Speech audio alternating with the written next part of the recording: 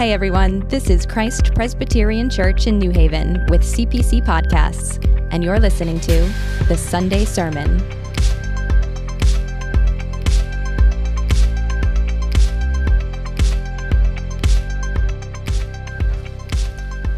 Our Old Testament reading is from the book of Psalms, Psalm 24.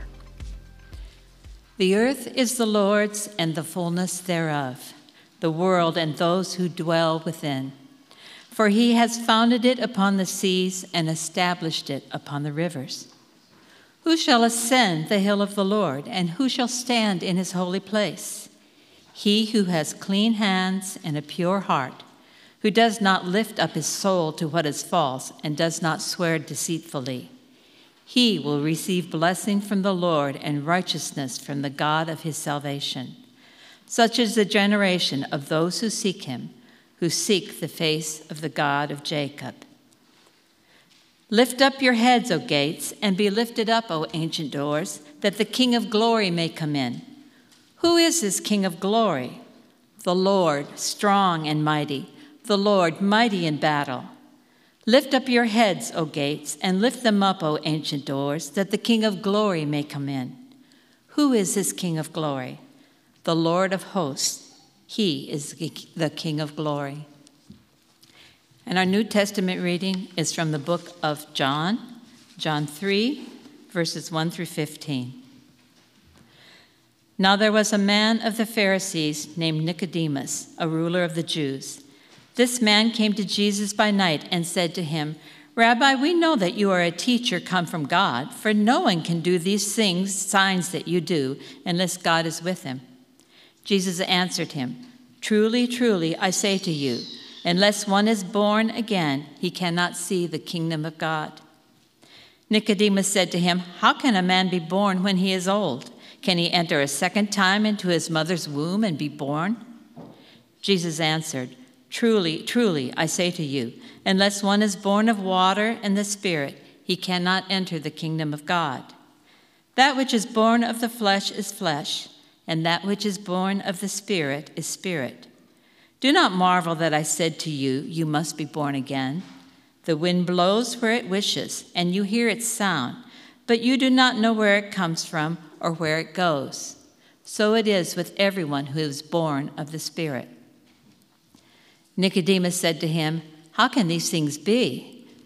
Jesus answered him, Are you the teacher of Israel, and yet you do not understand these things? Truly, truly, I say to you, we speak of what we know and bear witness to what we have seen, but you do not receive our testimony. If I have told you earthly things and you do not believe, how can you believe if I tell you heavenly things? No one has ascended into heaven except he who descended from heaven, the Son of Man. And as Moses lifted up the serpent in the wilderness, so must the Son of Man be lifted up, that whoever believes in him may have eternal life. This is the word of the Lord.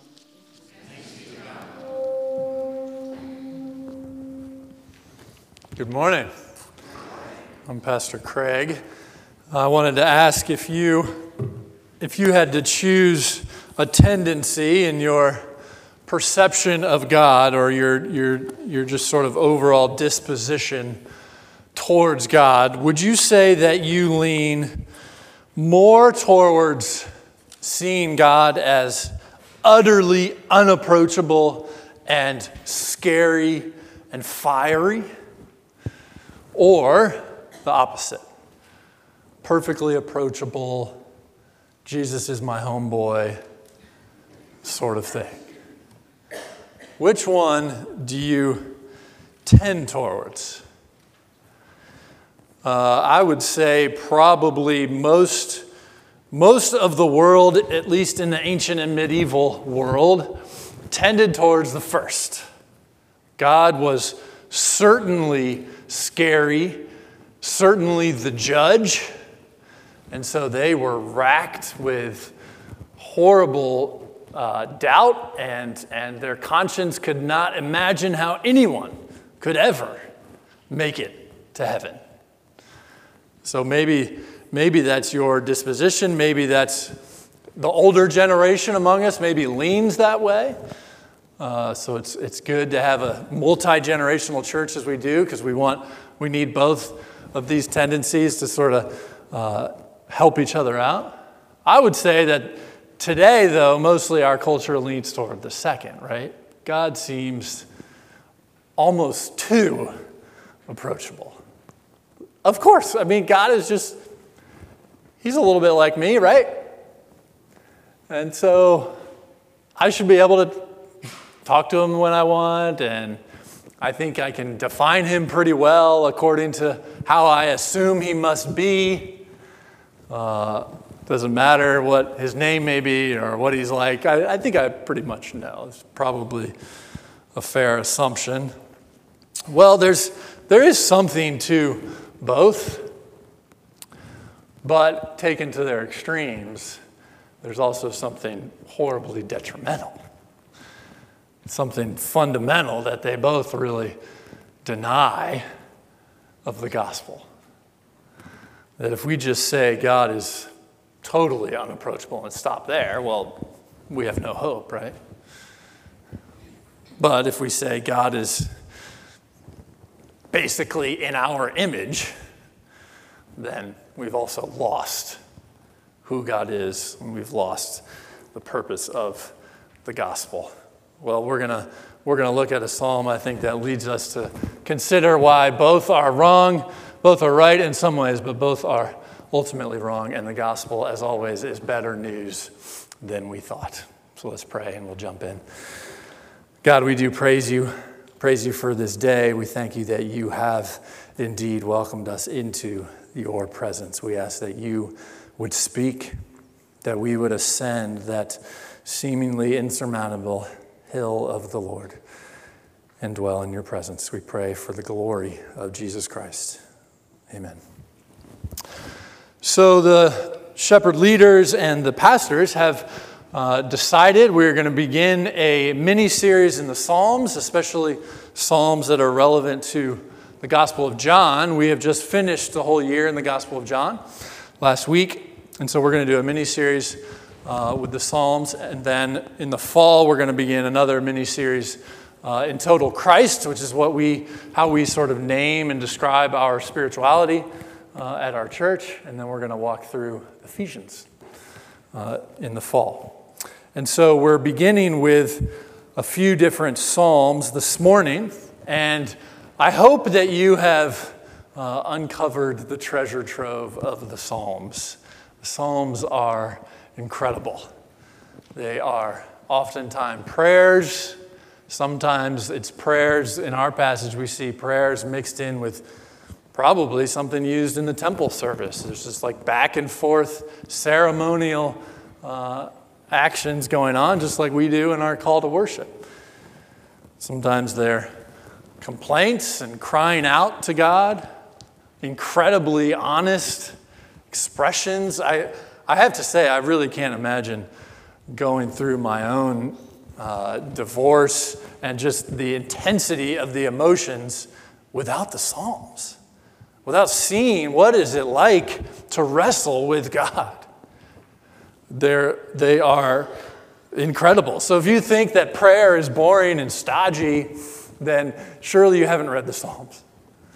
And if you think that a life in God means that you have to clean yourself up and then you can go to God in prayer, then you surely haven't read the Psalms, because they are not afraid of being honest and real, and yet also aware of who they are addressing. So Psalm 24. Psalm 24, likely written by David himself, as we see there at the very beginning, a psalm of David, and could be from 2 Samuel 6, which we'll come to later. But Psalm 24 starts us where we ought to start, starting with God. First things first. May sound obvious, but it is definitely not obvious. It's not obvious to us, I don't think. It's not obvious to our spiritual lives that we should let God start. Let God be God. We need to remember who it is that we are addressing, who it is that we are talking about. And so let's start with first things first, God himself. First verse, the earth is the Lord's and the fullness thereof. It actually just starts in the Hebrew with to the Lord, le Yahweh, like l'chaim, le Yahweh, to the Lord everything belongs. The earth and all that fills it, all that dwells, all people belong to the Lord. And if you just stop and consider that, it's quite an incredible statement. That God is the owner, if you will, of everything. As Psalm 50 says it, every beast of the forest is mine, the cattle on 1,000 hills. I know all the birds of the hills and all that moves in the field is mine. Every person that you have ever encountered, every person in this room belongs to God. You have never met someone who does not. God is that incredible, that glorious, that big, and we're told not only who he is, we're told what he has done. He has made us. He has founded it upon the seas. He has established it upon the rivers. He is the one who is the creator of all. So not just everything belongs to him. He has his handiwork in all of us. Man, he has established it all, provided for all of us in ways that we often, let's be honest, take totally for granted. Right? This is very hard, I think, for a lot of us to believe and to realize just how present God ought to be in our lives, in our mindset. Something happened, I think, in our culture with the rise of modern science. God started to get pushed out of our purview. But there's nothing about understanding the genetic code or understanding how our brains work in a better way. There's nothing about the growth of science that should do that. There's nothing logical that says because we can understand better how trees grow, that means God is less involved. We just know more about the mechanisms that God uses. So it's hard, I think, for us to realize, yes, indeed, God does feed you.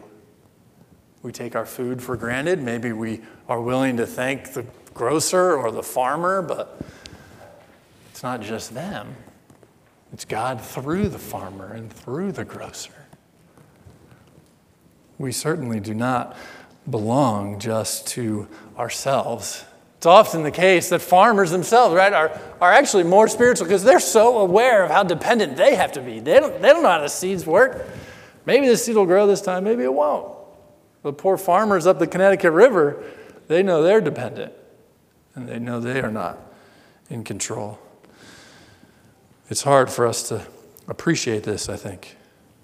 We think we belong to ourselves and can do what we want. What would it mean for you to try to rewrite this narrative?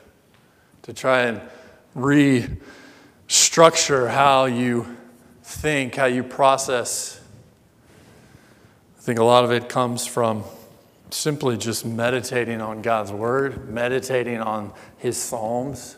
We don't just need to know intellectually that the earth is the Lord's. We need to feel it, appreciate it, try to love that truth, not just know it. What would that mean for you to meditate more on that truth, try to get it deeper into your heart? I know for some of us, it means encountering nature in its largeness. That reminds us of just how big God is.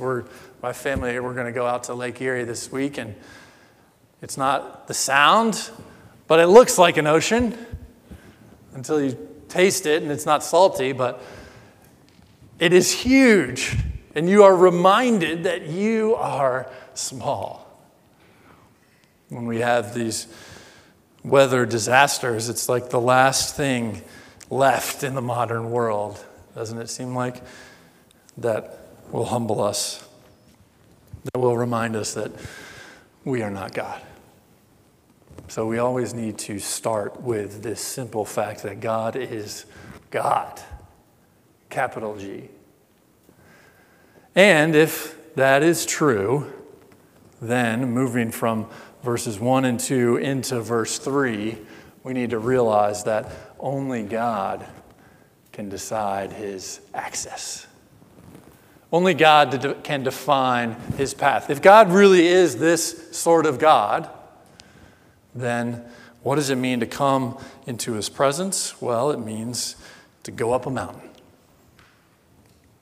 Who shall ascend the hill of the Lord, and who shall stand in his holy place? When Israel would go to worship, they always had to go up. They always had to go up. The temple literally was on a mountain or a hill. And it's all over the Psalms. It's all over the prophets. The temple is on a mountain. So I think when Jesus says, you can say to this mountain, move, and it'll move if you pray in my name, he's saying you don't have to go to the temple anymore because you can pray in my name. Psalm 15, O Lord, who shall sojourn in your tent? Who shall dwell on your holy hill? Psalm 2, I have set my king on Zion, my holy hill. Psalm 99, I exalt the Lord our God and worship at his holy mountain. For the Lord our God is holy.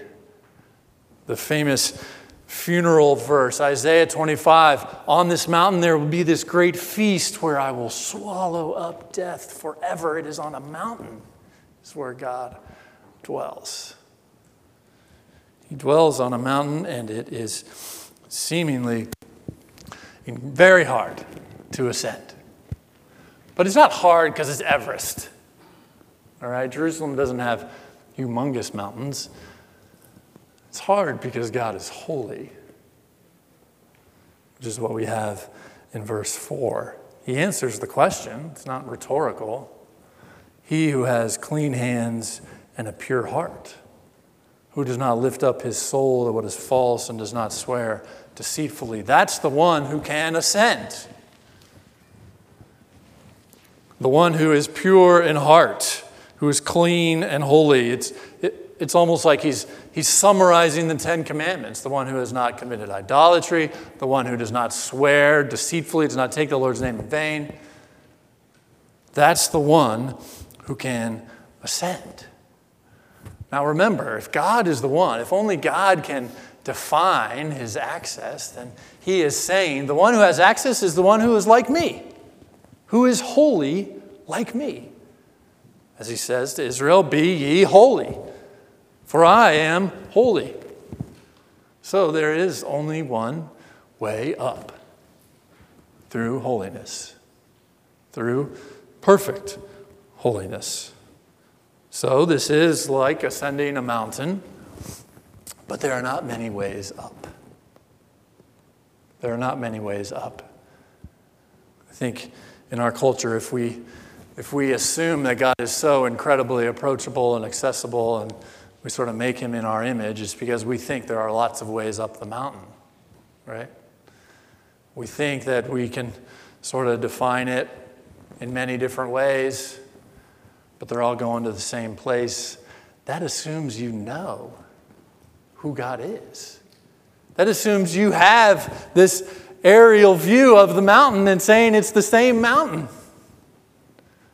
But if God hasn't said that, then we can't either.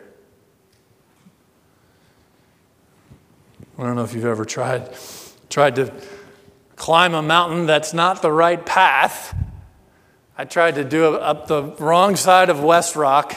It was ugly. West Rock is very rocky. and I left with some scratches and cuts and bruises. Don't try it. It's not as bad as scaling up East Rock. People have tried to scale up the face of East Rock. Don't do that. They now have signs to not do that.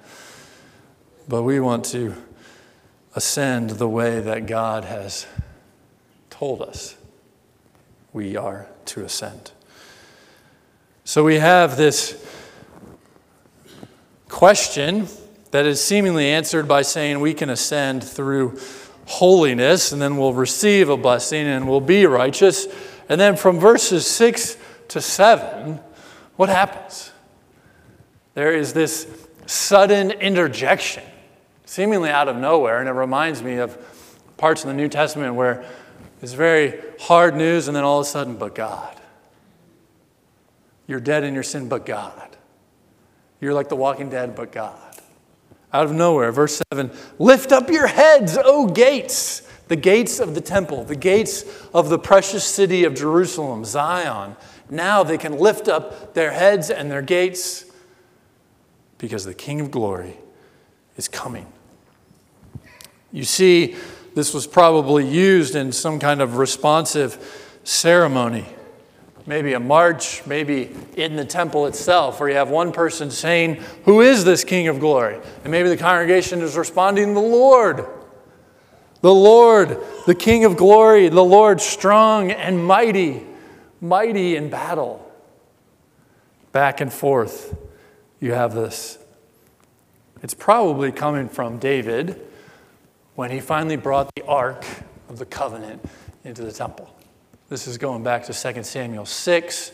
We don't have time to do all the details, but it was after a military victory when Israel defeats the Philistines, takes back the Ark of the Lord, but David is a little afraid because people who touch the Ark unauthorized die on the spot, so David doesn't want to take the Ark yet, and he gives it to this guy named Obed-Edom, and then it goes pretty well for him. And then David says, all right, let's take it. Let's bring it to the household of God. So David went and brought up the ark of God from the house of Obed-Edom to the city of David with rejoicing. And when those who bore the ark of the Lord had gone 6 steps, he sacrificed an ox and a fattened animal, and David danced before the Lord with all his might. David was wearing a linen ephod. This is when later Michal condemns him for dancing. But David is celebrating that the King of glory is finally coming. The Lord of hosts is finally entering the temple. Hallelujah. David knows that this is not a thing to take lightly. The Lord of hosts is a military term. It's the hosts of his army. The hosts of angels' armies. It's not that he's good at hospitality. He's not hosting people. It's a host of armies. The Lord of hosts, the Lord Sabaoth, he is the one who is coming. The King of glory, of power and might, of weightiness is finally coming. And David is rejoicing. But surely we are meant to see Jesus all over this psalm. All over this psalm. We have a much better assurance than David. If you haven't read past that part in the Old Testament, it doesn't continue to go well for Israel. Well, it doesn't take very many chapters for disaster and strife and murder and adultery to eat up the house of David and generations that follow him. But Jesus does finally come. And surely we are meant to see in this passage what happens on Palm Sunday. The King of glory finally is coming. The crowds gather in John 12. The crowds gather and they are celebrating Hosanna. Blessed is he who comes in the name of the Lord, even the King of Israel, saying this about Jesus. Some people speculate that Psalm 24, which would have been read on the first day of the week, according to some rabbis, was being read in the temple at the time of Jesus walking into this, or riding into the city on his donkey. The King of glory is coming. Lift up your heads, O gates, for the one who descended is now ascending. Which is why I had us read John 3. Truly, truly, I say to you, unless one is born of water and the Spirit, he cannot enter the kingdom of God. He cannot ascend the mountain of the Lord. The hill. If you are not born of the water or of the Spirit, born anew from heaven, born again, as it says, then you cannot ascend. But no one, this is Jesus talking, no one has ascended into heaven except he who descended, the Son of Man. And as Moses lifted up the serpent in the wilderness, so must the Son of Man be lifted up, that whoever believes in him may have eternal life. Jesus' ascension, we see throughout the Gospel of John, begins on the cross, where he is lifted up on the cross to draw all people to himself. This is why we can say that Jesus fulfills the entire Old Testament.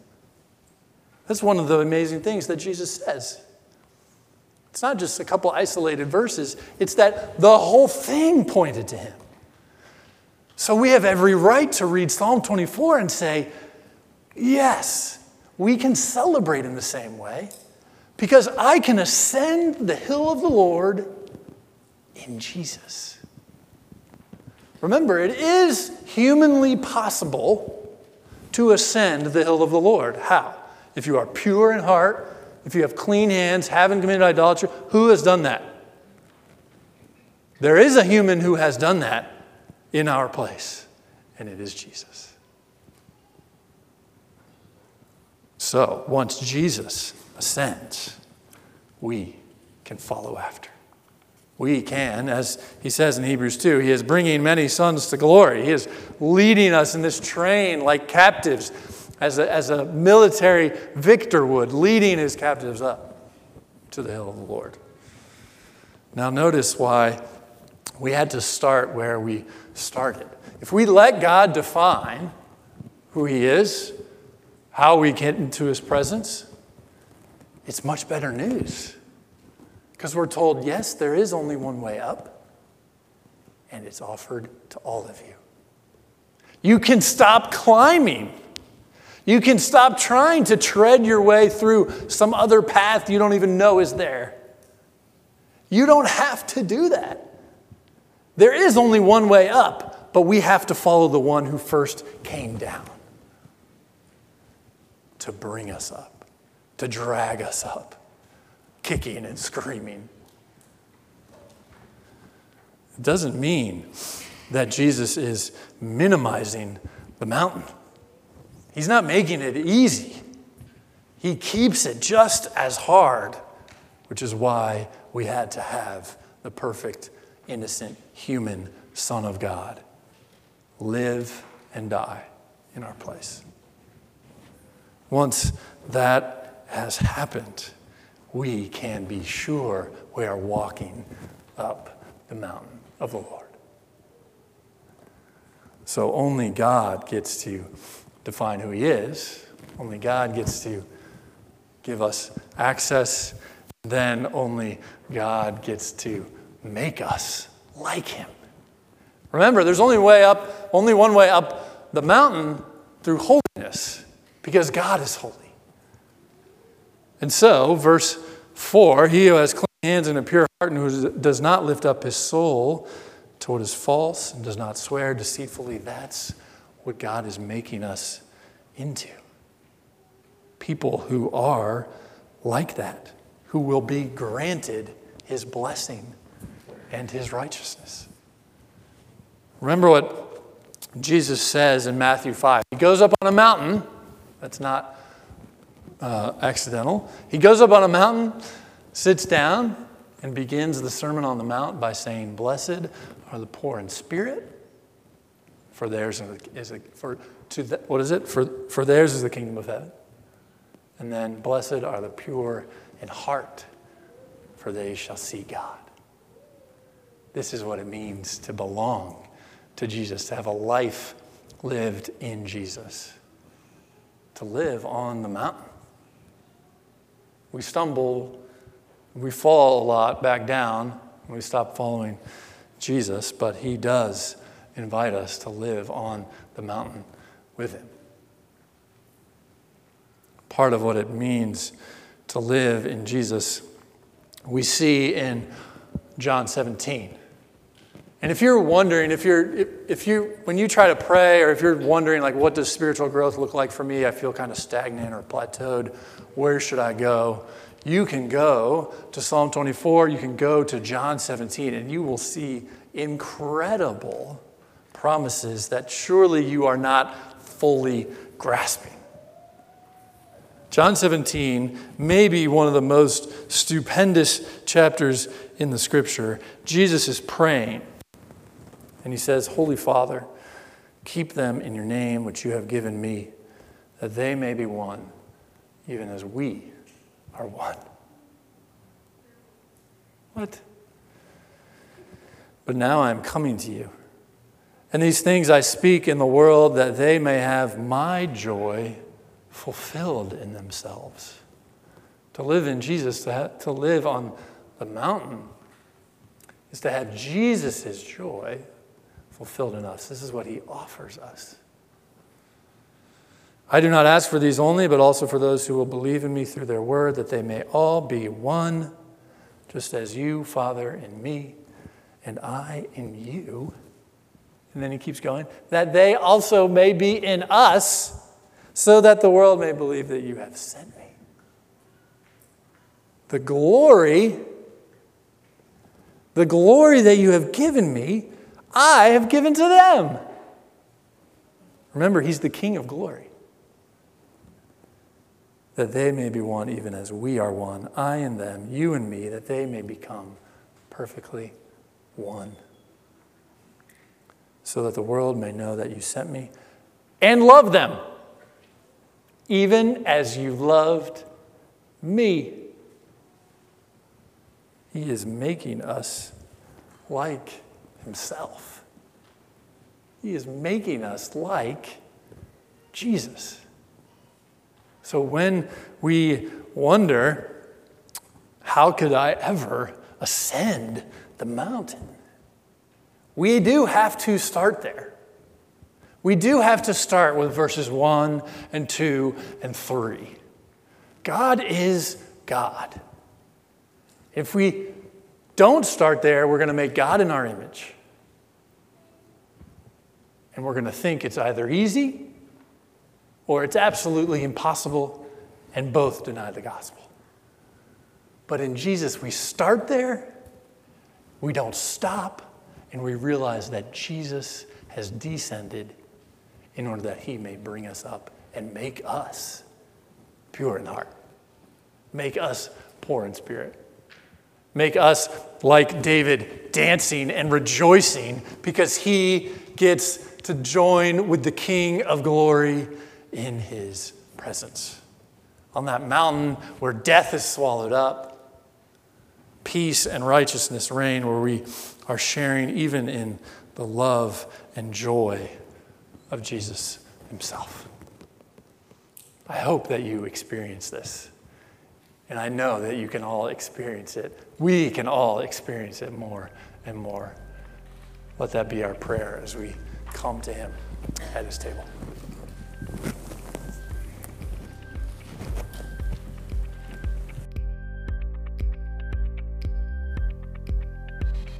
Thanks for listening to the Sunday Sermon. We hope you enjoyed this episode.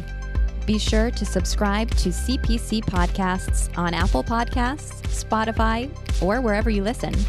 If you liked this show, consider a 5-star rating, share it with your friends, or write to us at podcast@cpcnewhaven.org.